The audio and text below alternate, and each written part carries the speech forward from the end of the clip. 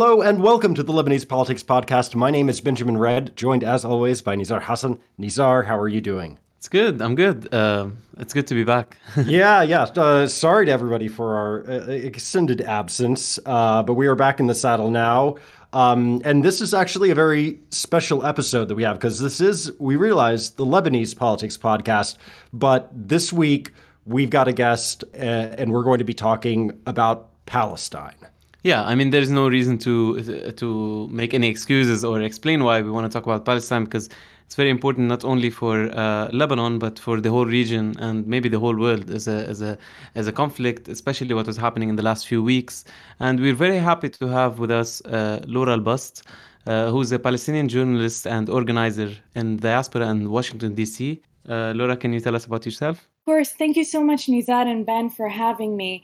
So I work at the Institute for Palestine Studies in DC. We have an office in Beirut and Ramallah as well. And I organize with the Palestinian Youth Movement in DC. We've been organizing a lot of the protests happening across North America, including one of the largest foreign policy-related protests in DC on Palestine on Nakba Day. I'm really happy to be here with you, and especially to talk to the Lebanese community. My grandmother was a Palestinian refugee in Saida, and I went to AUB for my bachelor's, so it's really great to be here.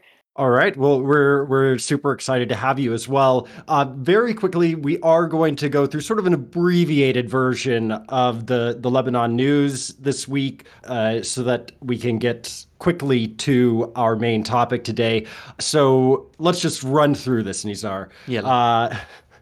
Uh, First off, COVID report. We're actually doing good. Good news for once, or at least not bad news in this area. So we've seen the case numbers drop dramatically since the last time we came to you, sort of like low hundreds testing positive each day. ICU numbers are down to about 250 or a little bit below today when we're recording this on Saturday.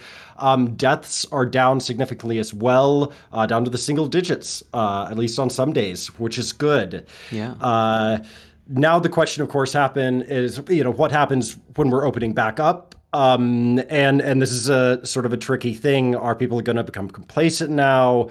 What's going to happen, especially with sort of the low vaccination rates? There have only been about 660,000 vaccines administered so far, and just about 220,000 people fully vaccinated in the country. So that is still a big, big concern.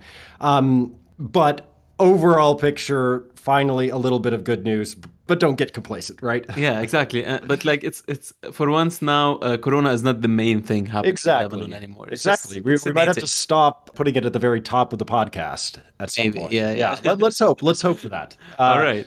Coming back to real Lebanese news, we have a new scandal. This time, it's the foreign minister in the resigned government, Sharb al-Wahbi, who was on a talk show with a Saudi political analyst, Salman al-Ansari, and he made, after some heated exchanges in the debate, he made comments about Ansari being someone from a Bedouin background, implying that he's from an inferior cultural background, and he blamed Gulf countries for the rise of extremist groups in the region. So this discourse is not usually something that you hear from a foreign minister in Lebanon, and it had a huge backlash from the Saudis, but mostly from the Lebanese political establishment. The next day was really like surreal. Every major politician almost representing a political party or movement that is not an enemy of Saudi Arabia was visiting the Saudi ambassador in Beirut. People like, the heads of religious authorities as well as major politicians and across the spectrum. And Wehbi, who is President Aoun's guy, Gibran Basil's guy, right, with the FBM. I mean, the president immediately disavowed what he said, oh no, he was speaking in a personal capacity. He resigned the very next day.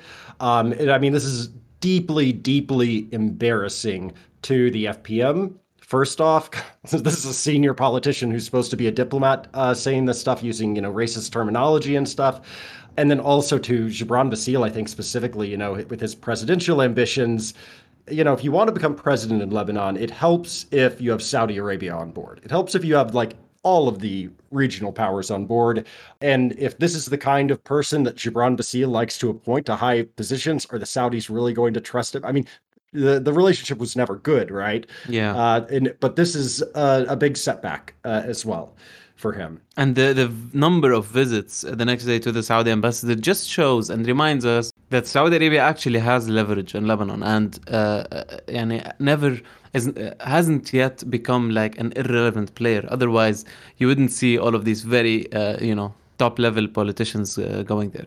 And so now we have a new acting for caretaker foreign minister, Zaina Akar, who is the caretaker defense minister as well as deputy prime minister. So now she's got a third role to take on within this, resigned cabinet. And speaking of a resigned cabinet, when will the next cabinet actually be formed? Well, as of today, that we are recording this on Saturday, May the 22nd, it's been 7 months exactly since Saad Hariri was designated to form government. We're still nowhere close to that actually happening, but there was some movement this week, sort of a spat between the Aoun camp and the Hariri camp yet again. And I think I find the timing of this actually a little bit interesting because it was right after Wehbe, this whole scandal happened. That happened Monday night and then Tuesday afternoon, President Aoun sent a message to Parliament, an official letter saying Hariri has been unable to form a government. I'd like you guys to meet and talk about this. And so Parliament convened on Friday, read the letter, put off discussion until today, Saturday. They met again, and it was really just sort of a lackluster session, about an hour and a half long. You had speeches from various people, mostly, it led up to Basil's speech. Basil is also an MP from Batroun. His speech, which lasted, almost half an hour, and followed by Hariri responding, and Hariri's speech was almost as long as Basil. So it was, but also within all of these speeches, nobody really said anything new. It was really just the same sort of accusations we've seen going back and forth. Or you're causing the obstruction. No, you are. We just want this. This. And at the end of the day, what happened? Parliament affirmed Hariri as the prime minister designate, affirmed that he needs to form a government with the agreement of the president in line with the constitution. So, really, it was much ado about nothing. It's literally nothing new. It's just some theatrics. Yeah, absolutely. So this is at the level of, the political institution, the parliament and the cabinet. On the ground, we saw some interesting developments in the last week or a couple of weeks. We'll talk about the Palestine solidarity events that happened and marches later in the discussion. But and one of those things is that we had the expat vote for the Syrian presidential elections, and as usual, there was mobilization among Syrian refugees in Lebanon, especially in support of Bashar al-Assad.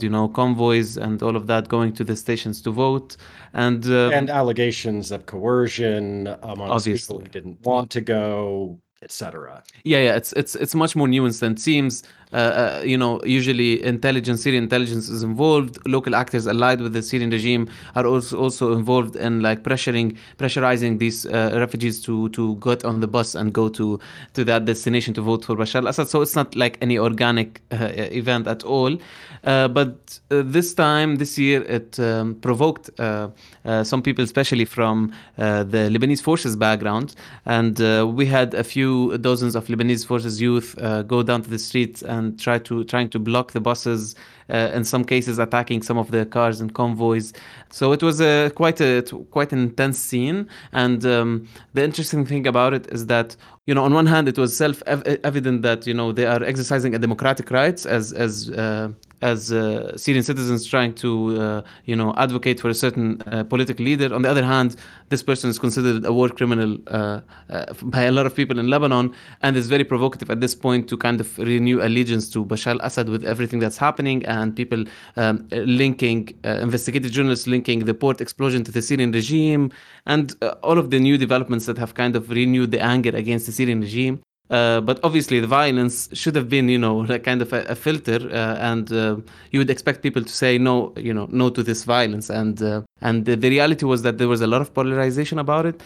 Christian parties mostly not stood behind the LF people, but kind of, justified it in a way by saying, no, the Syrian voters were too provocative in their actions by chanting things for Bashar al-Assad and all of that, and they shouldn't be allowed to be doing this in Lebanon. Many people like, Jumana Haddad, the feminist figure who created a human rights center under her own name, made a statement about how they should go back to their country and to be able to exercise this right. So it was a very interesting, polarizing moment. And parties like Kata'ib, which have been kind of resituating themselves in the opposition, were also very hesitant to condemn or say anything against the violence that happened. Yeah, I've got I could talk about this for probably 10 minutes by itself. I won't do that though because we want to move on. Suffice it to say though, like for a lot of these parties, they're sort of placed between if they want to be popular, they have to say one thing. If they want to actually lead on the issue, if they want to actually stand up for freedom of expression or whatever, it's kind of tricky to do for them. Mm-hmm. Yeah, I think that was quite informative. And with that, I'll wrap up so that we can actually move to our big topic this week, which is Palestine. What has been going on there over the past few weeks? And Laura, you're going to be able to hopefully sort of walk us through some of this stuff. What's been happening, the causes behind it, and perhaps what we can expect out of all of this. Especially that Laura was actually one of the early online organizers around Sheikh Jarrah, so one of the first people or early people to be launching this online campaign, which got a lot of traction worldwide. So yeah, Laura, tell us how things happened, how things developed in the early moments, which most of us don't know about. Of course. So I actually met Hamad al-Kurd, if folks know him. He's a resident of Sheikh Jarrah. His family is one of the 4 families under threat of forced expulsion from their homes in Jerusalem. I met him end of March. I was interviewing him for an article, and I realized that no one is talking about this. How can I help you? And I got in touch with some organizations in Palestine, like the Palestine Institute for Public Diplomacy, and organizations in the U.S. who were trying to work around writing and sending a petition to the State Department to demand an end to the expulsion. Now, this didn't start in March. This started in 1972. Muhammad, when he was 11 years old in 2009, was talking about his family's expulsion the same way he's talking about it now at 22, 23. What occurred is after families were forced out of their homes in the Nakba in 1948, they were resettled on Palestinian land in Jerusalem, which was administered by the Jordanian government. They were given homes by the UNRWA. They were given ownership documents after 3 years of being on the land by the Jordanian government. And then 1967 happened, the Nakba War. Jordan no longer had jurisdiction. And that's when Israeli settler organizations began mobilizing and saying, hey, we want this land. It belongs to the Jewish people. It started in 1972. They kicked out more than 43 Palestinians from their homes in 2002. They kicked more Palestinians in 2008. In 2009, settler organizations took over half of Muhammad al-Kurd's house, burning the crib of his baby sister, throwing a TV at his grandmother, who had to go to the hospital, and she passed away recently, Allah yarhamha, and took over half his house. And since then, these settler organizations have been constantly suing these families, who are more than 550 residents in the Sheikh Jarrah neighborhood, in Israeli courts, who legally have no jurisdiction over what the international community calls East Jerusalem. So from one hand, the court has no jurisdiction, has no right to give an opinion or a ruling. And from the other hand, nobody's actually defending these families. They're having to do it by themselves. They're calling the media by themselves. They're going to the streets by themselves. They're organizing by themselves. Now, why does the world know about this right now? Because on May 2nd, there was a hearing in the Supreme Court, the Israeli Supreme Court. It was an appeal that the families had submitted because their appeal in the Jerusalem court was rejected. So they went to the Supreme Court, said, hey, here are documents that prove that we live here.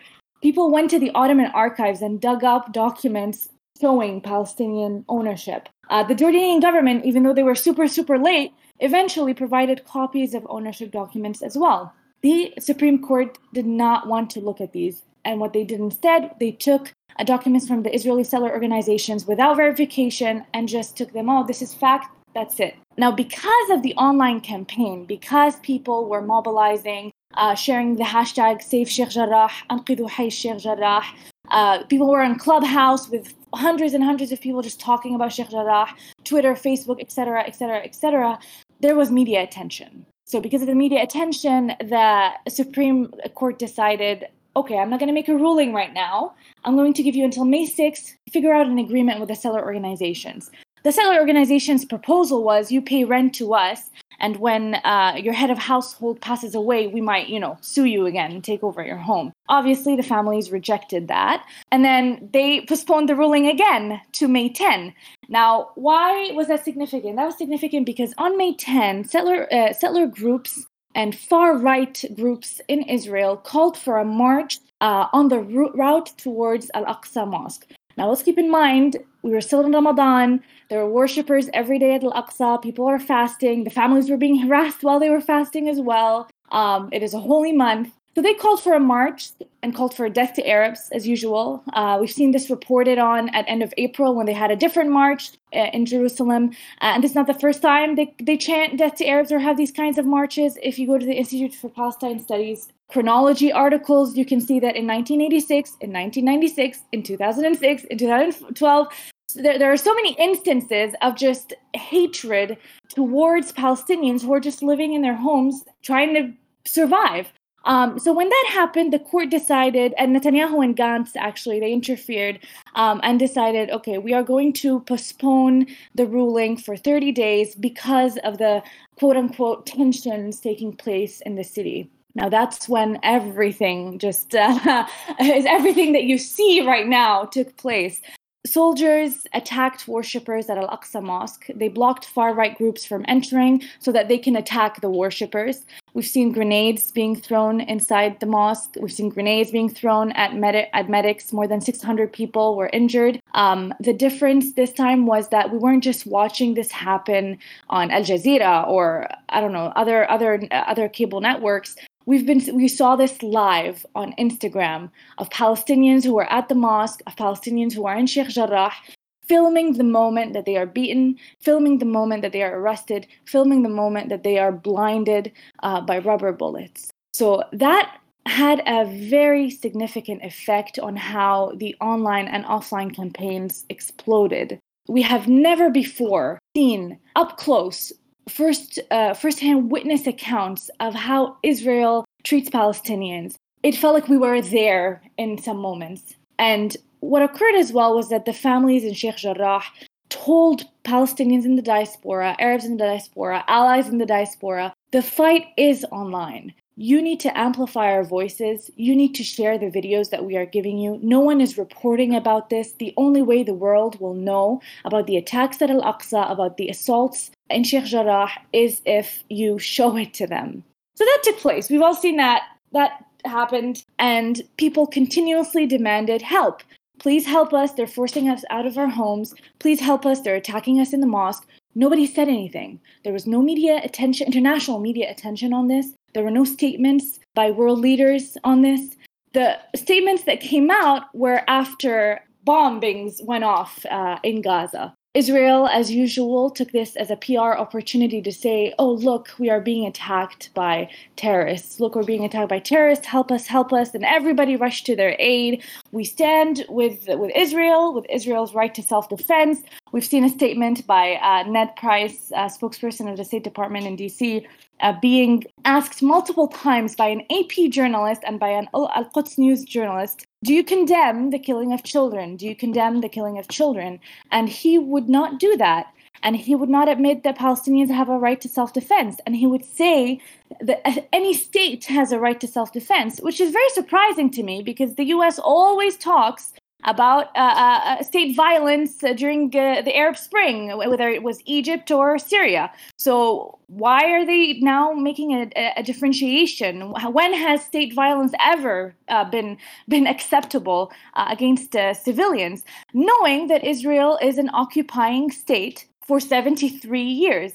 A lot of journalists who speak to Palestinians in America always, and you can see it on CNN, they always say, oh, please don't take us back decades and decades ago. Just tell us what happened. Well, no, I'm going to take you back decades and decades ago because this never stopped. When more than 700,000 Palestinians were expelled from their homes in 1948, they became refugees, and the killings, the beatings, the lynching, the expulsion in their homes in Haifa, Lod, and in the West Bank, settlement expansions in Gaza, the siege for 15 years, that never stopped. But people weren't talking about it. I hope that gives you sort of a brief of why we saw what the news media is calling a flare-up when it is really an attack, a targeted attack on Palestinians in Gaza because of what's happening in Jerusalem and Sheikh Jarrah. As of today, more than 240 civilians have died in Gaza. They are still finding bodies under the rubble, and that included 66 children. 14-year-old Lina Isa, 1-year-old Muhammad Al-Attar, 11-year-old Ibrahim Al-Masri was playing on his bike during Eid after taking money from his father and being so happy about it. And I was on a I'm sorry if I'm taking so much time, but I was on a interview with a radio station in DC. The interviewer was extremely aggressive as usual. They bring on people just to ask them what they think about terrorism and if they support violence. And he had previously hosted an IOF spokesperson, an Israeli military spokesperson, who explained to listeners that, oh, it's okay. We do something called knocking on the roof, where we alert them that we are going to bomb them. So we give them 5 minutes to leave the house. And I had to explain to the journalist how absurd that sounds, that if I heard a small rocket warning on my roof, as an adult, I would be horrified, scrambling to figure out what to do. How can I leave? How can I survive? Imagine how that is for children. For Ibrahim al-Masri and his brother, they weren't in a building. They were in the middle of the street. Israel not only lies and kills, they try to justify the murder of children. How horrible is that? And everybody, as you say, is seeing this sort of like in real time, on Instagram, on social media somewhere. And it's really strange to me, to see the juxtaposition of images coming out, a lot of them from Gaza, but also from the Al-Aqsa compound, and from, towns like Lid. You see all of that, these horrifying videos, and then you look and see, you mentioned, Ned Price, that sort of infamous press dealing that he had. I read the readout of that, and it really is just very striking about how, when he's asked to condemn these images that everyone is seeing, he's unable to do that, and he falls back to this line, Israel's right to defend itself, which, I mean, really, at least to me, just wears thinner and thinner every time they use it, especially given what we can see with our own two eyes on social media of what's going on there. Yeah, let's talk about the impact of what's happening in just a bit, because obviously this was different from wars we've seen before or conflicts we've seen before in terms of international solidarity, how Western liberals look at it, a lot of things. Let's talk about it in a second. But what's fascinating about this moment is not only that there was a conflict and people took positions, it's that there was some sort of uprising, like a serious nationwide uprising in historic Palestine, including inside 48 in the West Bank, and there was very different tools of resistance being used. In some areas there was mostly non-violent resistance with some rocks being thrown, etc. In other areas there was like serious confrontations between young men, for example, in Lid, and very militarized police presence, Israeli police presence, and Israeli army troops in Gaza. Obviously, being completely disconnected from the rest of Palestine, the only resistance tool was rockets, which were fired in extensive numbers, and also in a way that kind of broke through the Iron Dome, the Israeli anti-rocket missile defense system. So I want to talk about this uprising itself, as a social phenomenon in Palestine, and putting it in the context of what has been happening in Palestine in the last, decade or so, in the regional context of many Arab states normalizing relations with Israel. I'm just going to ask you, Laura, you as a member of Palestinian diaspora, someone who's committed to this, to Palestinian liberation cause, What's special about this moment specifically to you?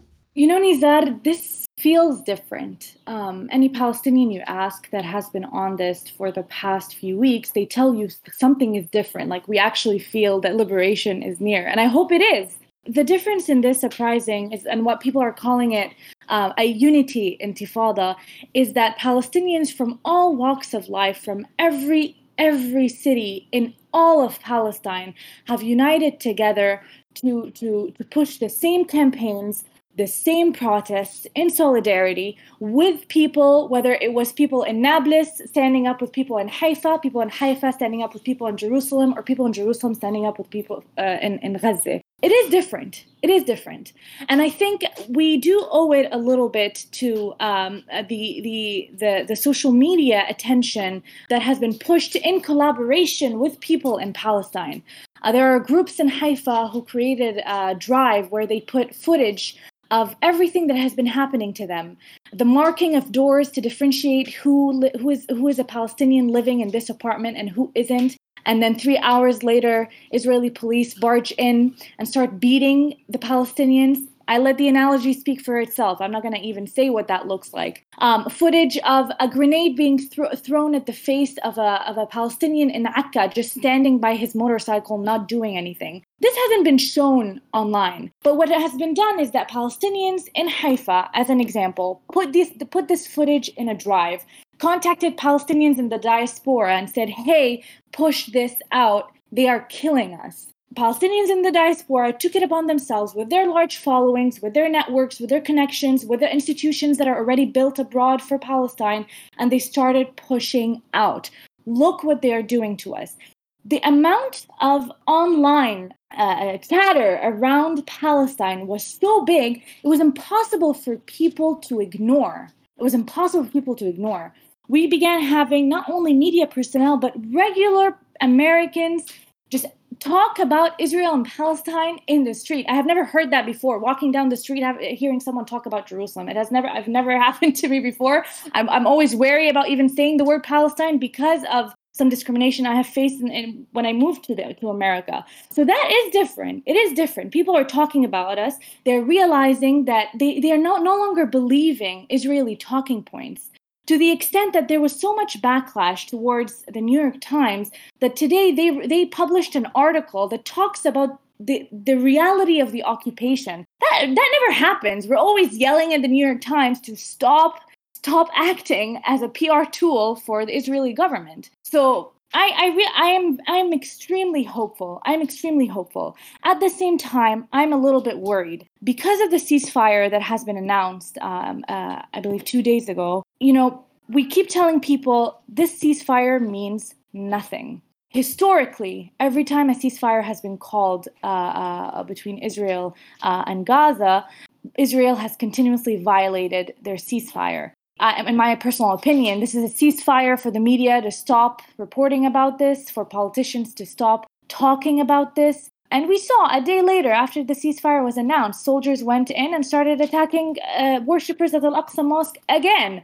Sheikh Jarrah is still surrounded by barricades and soldiers who are IDing them, who are beating them, who are attacking them. Last week, we saw a soldier shoot a rubber bullet at Jana Al-Kiswani, who's a 15-year-old resident of Sheikh Jarrah, who now has a broken spine and bruised lungs, and inshallah, not paralyzed. I really hope so.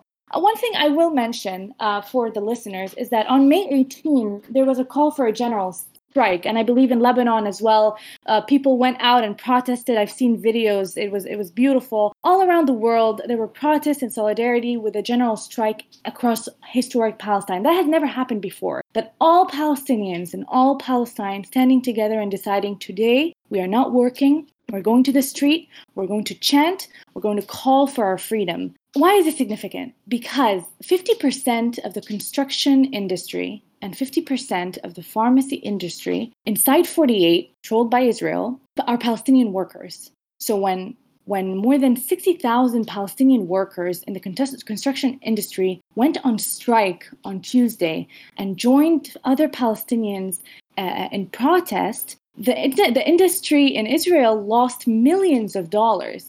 So we saw that as one example. Now imagine if we continue this momentum, go on strike every day in Palestine, they will lose so much money. They depend on Palestinians for their own daily lives, the functioning of their own daily lives. We will exert so much pressure on them that we'll probably achieve something eventually. So this is why it is different, because of the unity, because Palestinians who are leftist and who are on different points of the political spectrum didn't care and just came together and said, you know what, we're going to stand together and we're going to try to fight the occupation as one rather than as a divided people. And this is also very significant from my perspective because, for once, the agency was really in the hands of Palestinians. When we look at the previous, I don't know, at least the last 2 decades since I've been aware of what's happening in Palestine, I've seen more and more this kind of direction we're going into, where Palestinians are less and less powerful or have less and less leverage or agency in the conflict that's really just their own. Obviously, it's a conflict where a lot of people are invested in one way or another, but it's a Palestinian liberation struggle at the end, and still it didn't seem that Palestinians as a collective, as a community or as a society, basically, had strong political agency in fighting occupation, especially after being so fragmented with different interests as well. A lot of Palestinians rely on Israeli companies, on Israeli, employment for their livelihoods.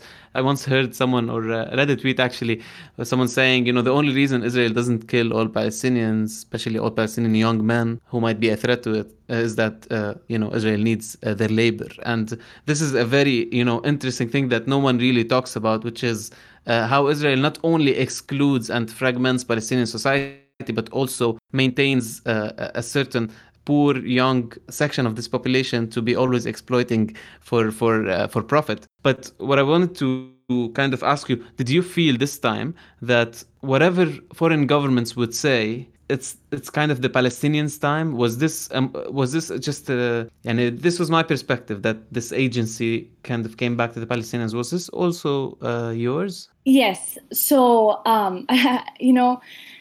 in America, at least, what happened was we saw some representatives leading letters to the State Department, and we saw them speak on the House floor and for the first time call Israel an apartheid state. I don't think that has ever happened on the House floor in Congress in the U.S. The fact that Representative Pocan, Representative Alexandra Ocasio-Cortez, Bernie Sanders, Mary Newman, etc., went out publicly in support of Palestinians and leading one of the bills that is trying to halt the sale of weapons, more than $735 million of weapons to Israel by the Biden administration, they cannot go back from that.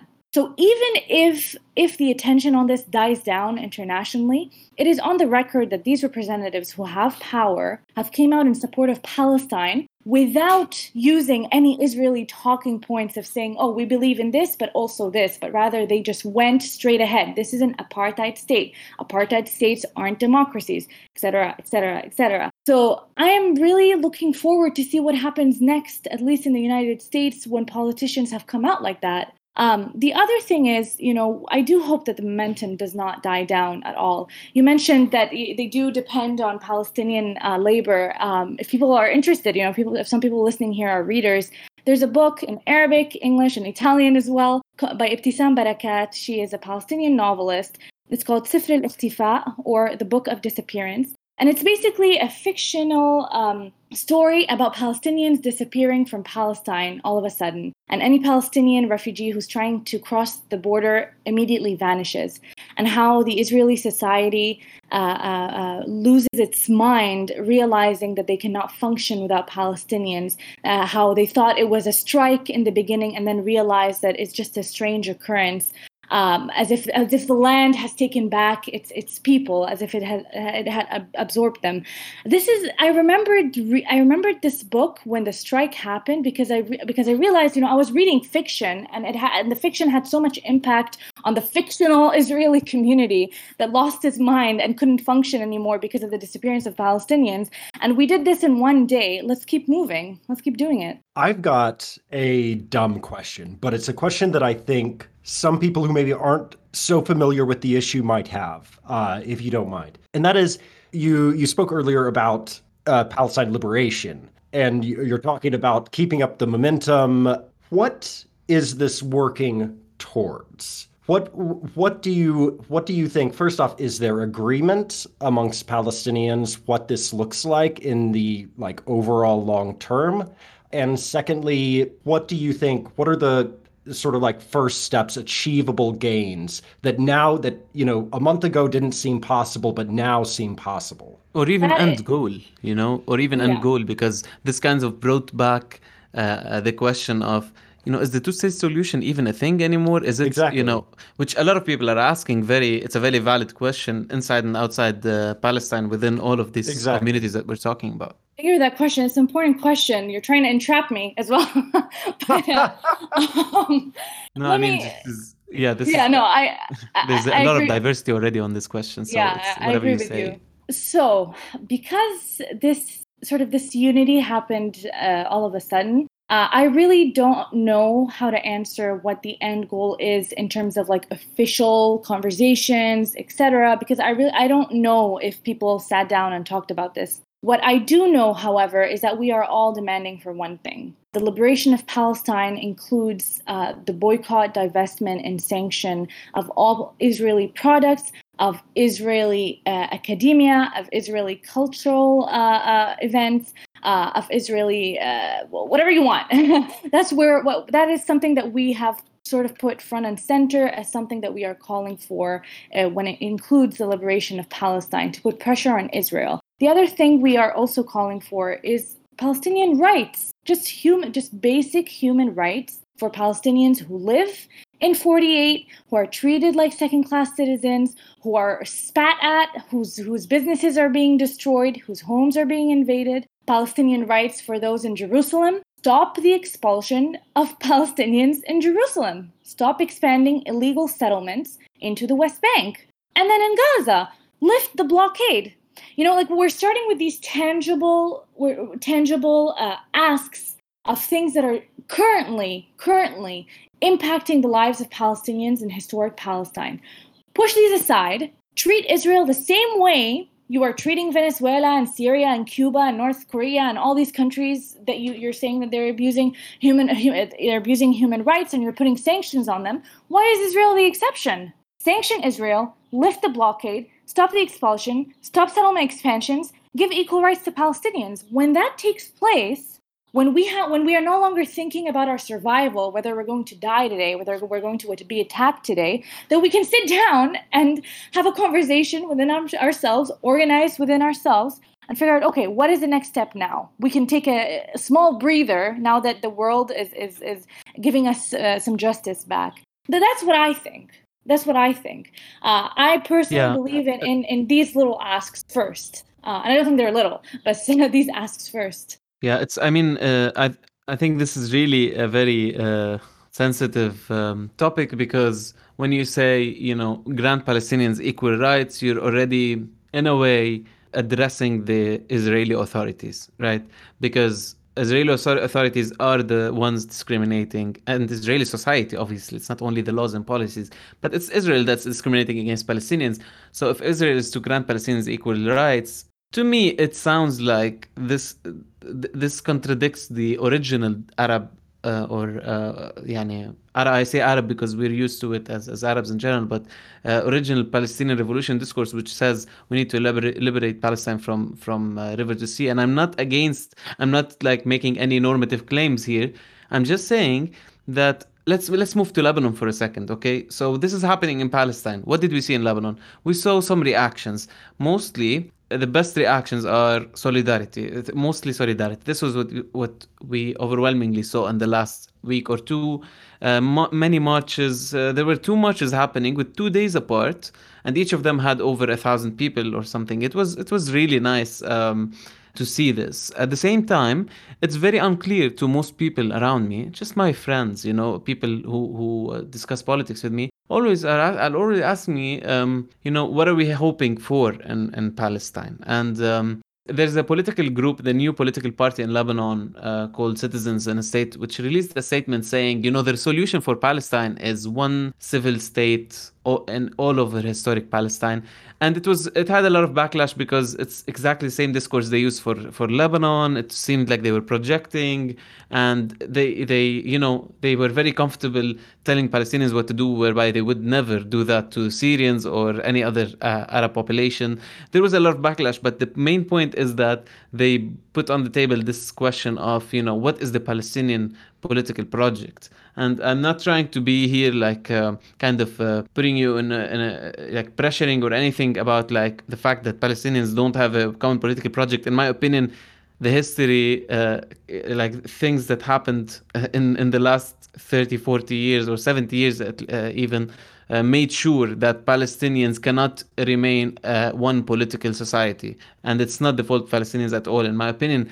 But what I'm asking is, do you think we need this one common political project across the different areas of historic Palestine in order for the solidarity and for foreign policy of other governments to be more productive or more effective? Thank you, Nizat. Just to be clear first, I do not recognize the state of Israel. A free Palestine to me is a free Palestine from the river to the sea. When I talk about the rights of Palestinians, I talk about it from the perspective of the international community. Israel is an occupying state under the Geneva Convention. It is required to provide rights, basic rights, to the people it occupies. Right now, Israel denies them basic rights. It oppresses them systematically. It has a military that terrorizes them and subjects Palestinians to racist laws just because they're Palestinian. So when I say provide Palestinians with their equal rights, I mean basic rights as an occupying power under international law. So that's one. The other thing is, a lot of people do ask about division in Palestinian society, but I think what we saw on Tuesday is proof that we can come together for the benefit of our land and our people. And I know that maybe you're thinking about the Palestinian Authority and the parties that exist in Palestine. The Palestinian Authority in itself is corrupt. Nobody's saying we're going to follow the Palestinian Authority with what they want. They're corrupt. Mahmoud Abbas has been president for 15, 16 years. He represents a very irrational leadership that is honestly shameful for us to be represented by someone who is embarrassing on the international sphere. From one hand. From the other hand, their corruption is so deep that they are still, the Gaza airport doesn't exist anymore. But money still goes to Gaza airport workers, which don't work, which don't exist. Like that whole institution does not exist. So where's the money going? To the other extent, in Bangladesh, the embassy of the Palestinian Authority is asking for donations, taking advantage of the situation in Gaza and asking for donations to the embassy, which we all know is not going to go to Gaza because the PA doesn't even have access to Gaza because of the blockade. For me, liberation is a liberation of the people, and the people have to do the work, and they are doing the work. And because the people is united, our fight is people against occupier. Occupied against occupier. I know there's a lot of politics that go in Palestine with all the divisions, but I really think we need to look at this moment, what has been happening for the past few weeks, as a moment of hope, showing Palestinians in the diaspora and refugee camps and inside Palestine just come as one and not argue about what should or shouldn't be done. I hope that answers the question. Yeah, I mean, just to be clear, Laura, I was asking this because we witnessed a Lebanese uprising a year and a half ago. And the moment itself was absolutely fascinating, how people came together from across the country, across sectarian lines, across political affiliations. They denounced the whole political establishment in Lebanon. There was class anger that we didn't see before against the ruling, financial elite. There was all sorts of things that, brought so much hope and euphoria to the people in Lebanon, including myself. And a few months later, with the lower momentum, the question became more and more about the politics and less about the moment itself. And maybe from this background is where I'm asking my question, because at some point people gotta say, okay, so we need to have a common agenda. And I think you outlined a very solid common agenda, which is to resist occupation and demand and force Israel to be at least the occupying power that it should be under international law. This is a very solid short-term agenda. But I think in terms of political imagination and political agenda in general, this big question, the elephant in the room, which is what do Palestinians want, and this is what I was trying to basically ask about. Thank you, Nizar. I'm not going to pretend to know. I really don't know. I honestly don't know. Beyond the asks I provided, the liberation of Palestine, lifting the blockade, stopping the expulsion, sort of trying to protect the people that are currently under stress and under attack, that is something that I, as Laura, is sort of, moving towards. What comes next, I don't know. Yeah, and it's just making a general comment here. People say it's a very complicated conflict. I don't think so. Maybe the solution, maybe the liberation itself and how it will happen is something that we can't clearly imagine now, but it's doable. Be it a one-state solution or a two-state solution, nothing is impossible at all. There are policies that can be enacted. There are changes in government and constitution and social structures that can happen much quicker than they have been happening in the past few decades. So, I'm not trying to kind of play the pessimistic role here at all. It's just that whatever the political agenda is, I think from now on, I'm more hopeful than ever that it can be achieved. Yeah, I think that's a good point that you make about just, complicated things can actually be simpler than you think, both in the future and in the past, and one of the, at least from my perspective, I see a lot of people around the world, and especially in the United States where I'm from, they don't really know what's going on. And a lot of them don't really want to get involved because they don't really know too much. And then they're told it's really, really complicated. That is the narrative. But really, it does boil down to something quite simple, right? We're talking about a decades-long project to ethnically cleanse Palestine. Yeah. And there's a whole lot of detail, a whole lot of granularity in that. But if you, boil it all down, it can be explained very, very simply, and it comes down to this simple fact. And once people start to understand that, then you can start seeing, hopefully, a bit more change and more support, globally.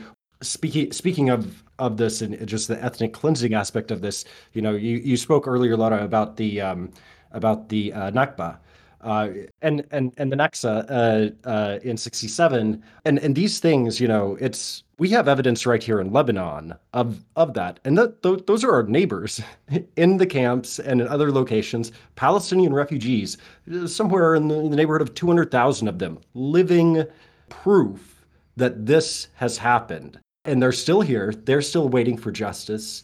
And they still don't get any rights. I mean, and they don't. Yeah, they don't. Let's just talk about that for a second. Actually, for me, my romantic partner is a Palestinian refugee. She's a third generation Palestinian refugee. Her grandparents were kicked out of Palestine in '48. They came to Lebanon. Her parents were born here. She was obviously born here. And still, as a Palestinian refugee, she's excluded from tons of occupations. She has many restrictions on even getting the Lebanese nationality. Even if she marries someone who's Lebanese, which is, Lebanese nationality, the Lebanese passport isn't the best gift you can get, to say the least. And still, they make it harder. They force Palestinian women to have kids, Lebanese kids, before they can get the nationality. Everything is harder. Literally everything you want to do on your personal life, career life, owning a house, forget it, owning land, etc. Even land that is inherited from parents sometimes gets confiscated by these Waqf people. It's just humiliation of a whole community of people that's happening in Lebanon since before the civil war. And instead of fixing it, what we see now, this is in terms of discourse from many political groups, is the same old discourse about Palestinian camps being, fertile grounds for terror and whatever, like areas outside of state control, etc. Instead of being honest and ethical and saying, how are we forcing people to be living in such bad conditions without infrastructure, etc., and excluding them from society and restricting so many of their civil rights? So I think we have to go a long way. And I'm just Yeah. gonna, one negative shout out here to Qatar, because Qatar party is trying to reposition itself, as I was saying, as an opposition, as an anti-establishment movement in Lebanon. You know what the reaction to Palestine, to everything we're talking about was? The first few days, nothing, really. No mention of Palestine, no solidarity statement, nothing.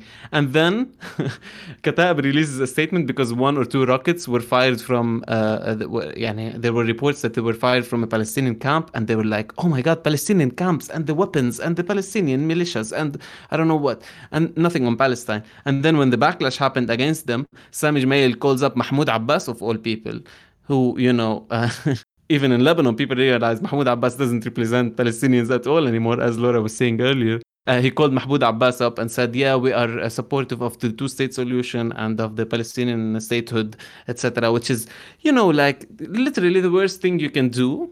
And they did all of them. So this is just, a little critique to parties, because, from now on, people in Lebanon are much more serious about new political parties and movements that try to kind of claim to be part of the thawra or the uprising, etc. And you gotta change your political paradigm to be able to do that. Absolutely, absolutely. So I'm curious though, Laura.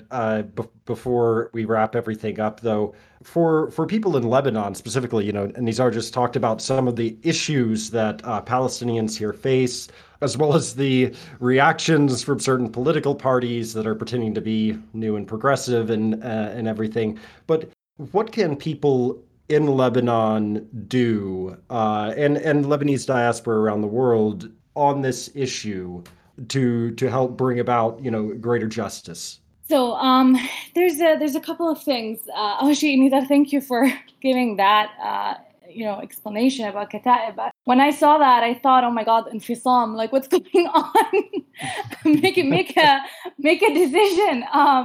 It was hilarious to me. But when it comes to what Lebanese people can do, whether in Lebanon or the diaspora, there's a lot to be done. Call out normalization when you see it. If you are in the diaspora and you have another passport, you're a dual citizen in any of the countries like UK, US, Canada, call your representatives. Call them and tell them, hi, I am a constituent of your district. I want you to halt weapons to Israel. I want you to call out the Israeli occupation, the killing of children, etc. We have so much power as just if you have a dual citizen in these countries.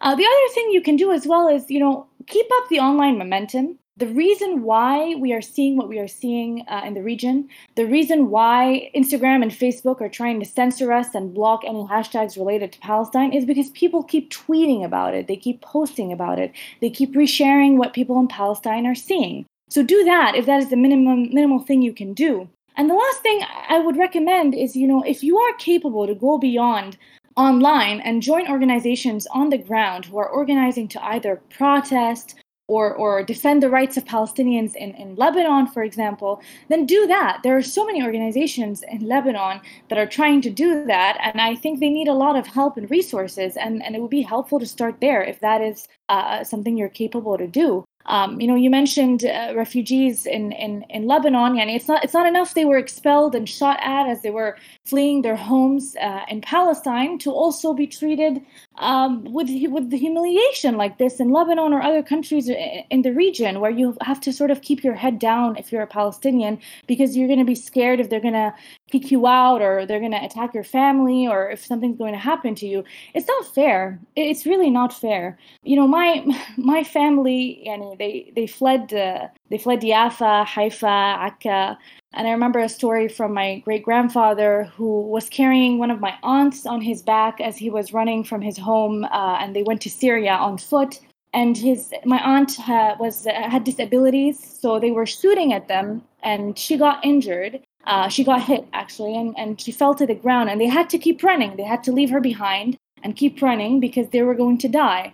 And they were all mourning the death of my aunt. And my great grandfather came back to pick up my aunt's body so that they can bury her with them wherever they resettle in Syria or in Lebanon. And he comes back and he sees her sitting amongst dead Palestinians in Yafa. And she was a child. She was maybe 12 years old at the time. And she was laughing and smiling and telling him, Baba, Baba, you came. And that is heartbreaking. That is heartbreaking, noting that the Israeli occupation isn't just attacking who we are as Palestinians. They are attacking our future. They are attacking our children. They have complete disregard to our humanity. And that is something everyone around the world should fight.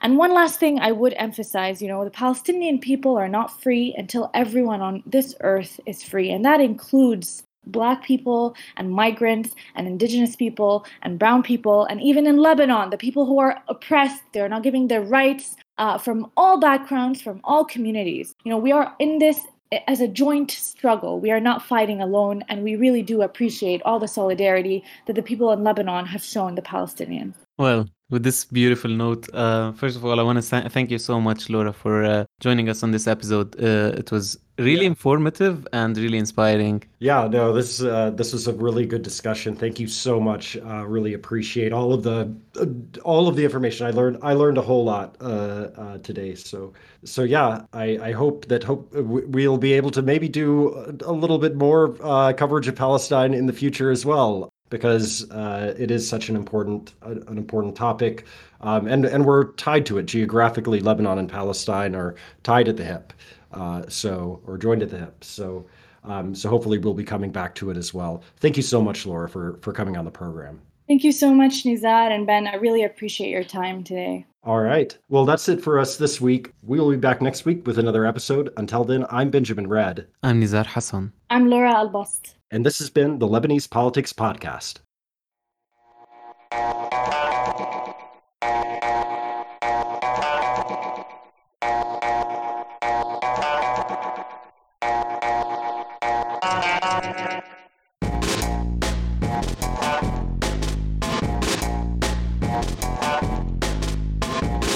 Lebanese Politics Podcast is brought to you by myself, Nizar Hassan, Benjamin Red, produced behind the scenes by Susan Wilson, and the music is by Omar El Fil.